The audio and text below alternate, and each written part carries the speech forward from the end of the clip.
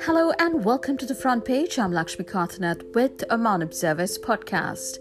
The Ministry of Higher Education, Research and Innovation disclosed that it has formed a team for developing vocational colleges. In addition to the Ministry of Higher Education, Research and Innovation, the team comprises the Ministry of Labour, the Ministry of Finance and Ministry of Economy, with revising all that concerns vocational colleges and devising a clear working plan for developing vocational colleges. This was stated by Her Excellency Dr. Rahma bint Ibrahim Al-Mahroukiya, Minister of Higher Education, Research and Innovation during a visit to Salalah Vocational College. The Minister stressed the importance of diversifying the disciplines offered by the college in line with the specificity of the region, the industry trends and the labour market. Some new specializations were identified during the meeting and the feasibility of introducing them will be studied by the college and the vocational education and training sector at the ministry in cooperation with the team entrusted with developing vocational colleges. Within the context of the support given by the Public Authority for Special Economic Zones and Free Zones to small and medium enterprises, it was approved to reduce commercial registration fees for enterprises operating within the boundaries of the Special Economic Zone at Duqm.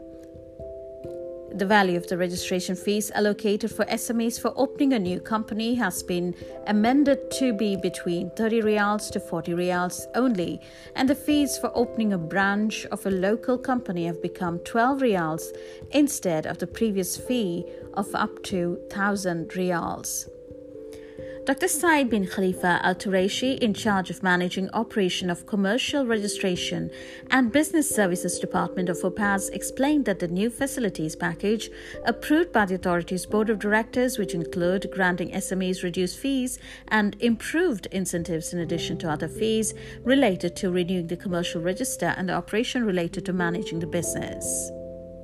The Sultanate of Oman will be hosting the first meeting of the Board of Directors of the Airports Council International (ACI), which started at the beginning of this year and will end at the end of 2023.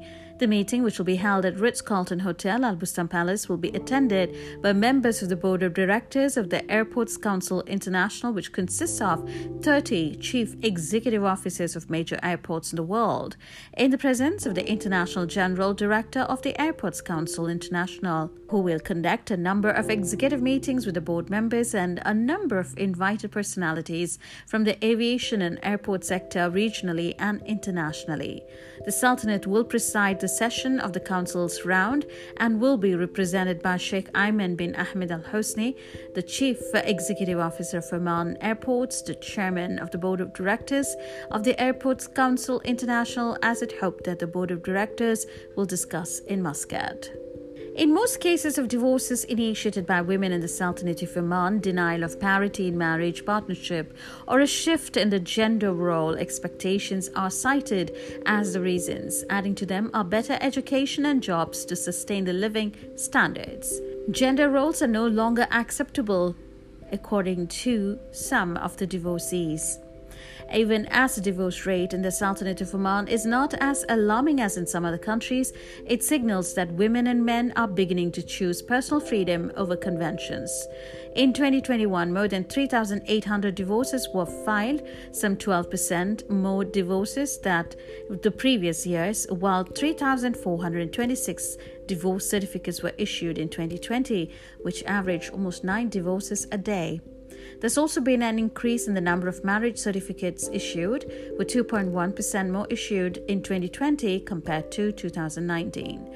As many as 18,621 marriage certificates were issued in 2020. Reports indicate that 67% of the divorce cases filed in 2021 were initiated by women.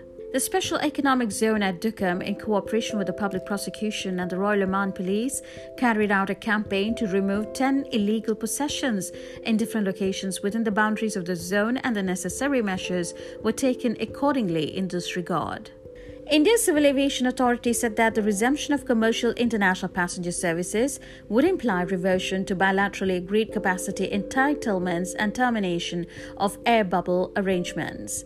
Airlines will, however, restrict their operations to capacity entitlements under bilateral traffic rights available with the airlines with effect from March 21, 2022. Special passenger flights have been functioning between India and around 40 countries since July 2020 under the bubble agreements. And finally, sports. The Sultanate of Oman's men and under-18 national teams are competing at the 24th GCC Golf Championships for men and the 13th edition for boys GCC Golf Championship held at Abu Dhabi Golf Club. The opening ceremony is to be held on Sunday at 4 p.m. and the championship will continue until March 17, 2022. The UAE General Authority of Sports is hosting the event along with the Emirates Golf Federation at Abu Dhabi Golf Club. Thank you for joining us on this edition of Front Page. I'm Lakshmi Karthanet, wishing you a beautiful day and a great week ahead. Thank you for joining us.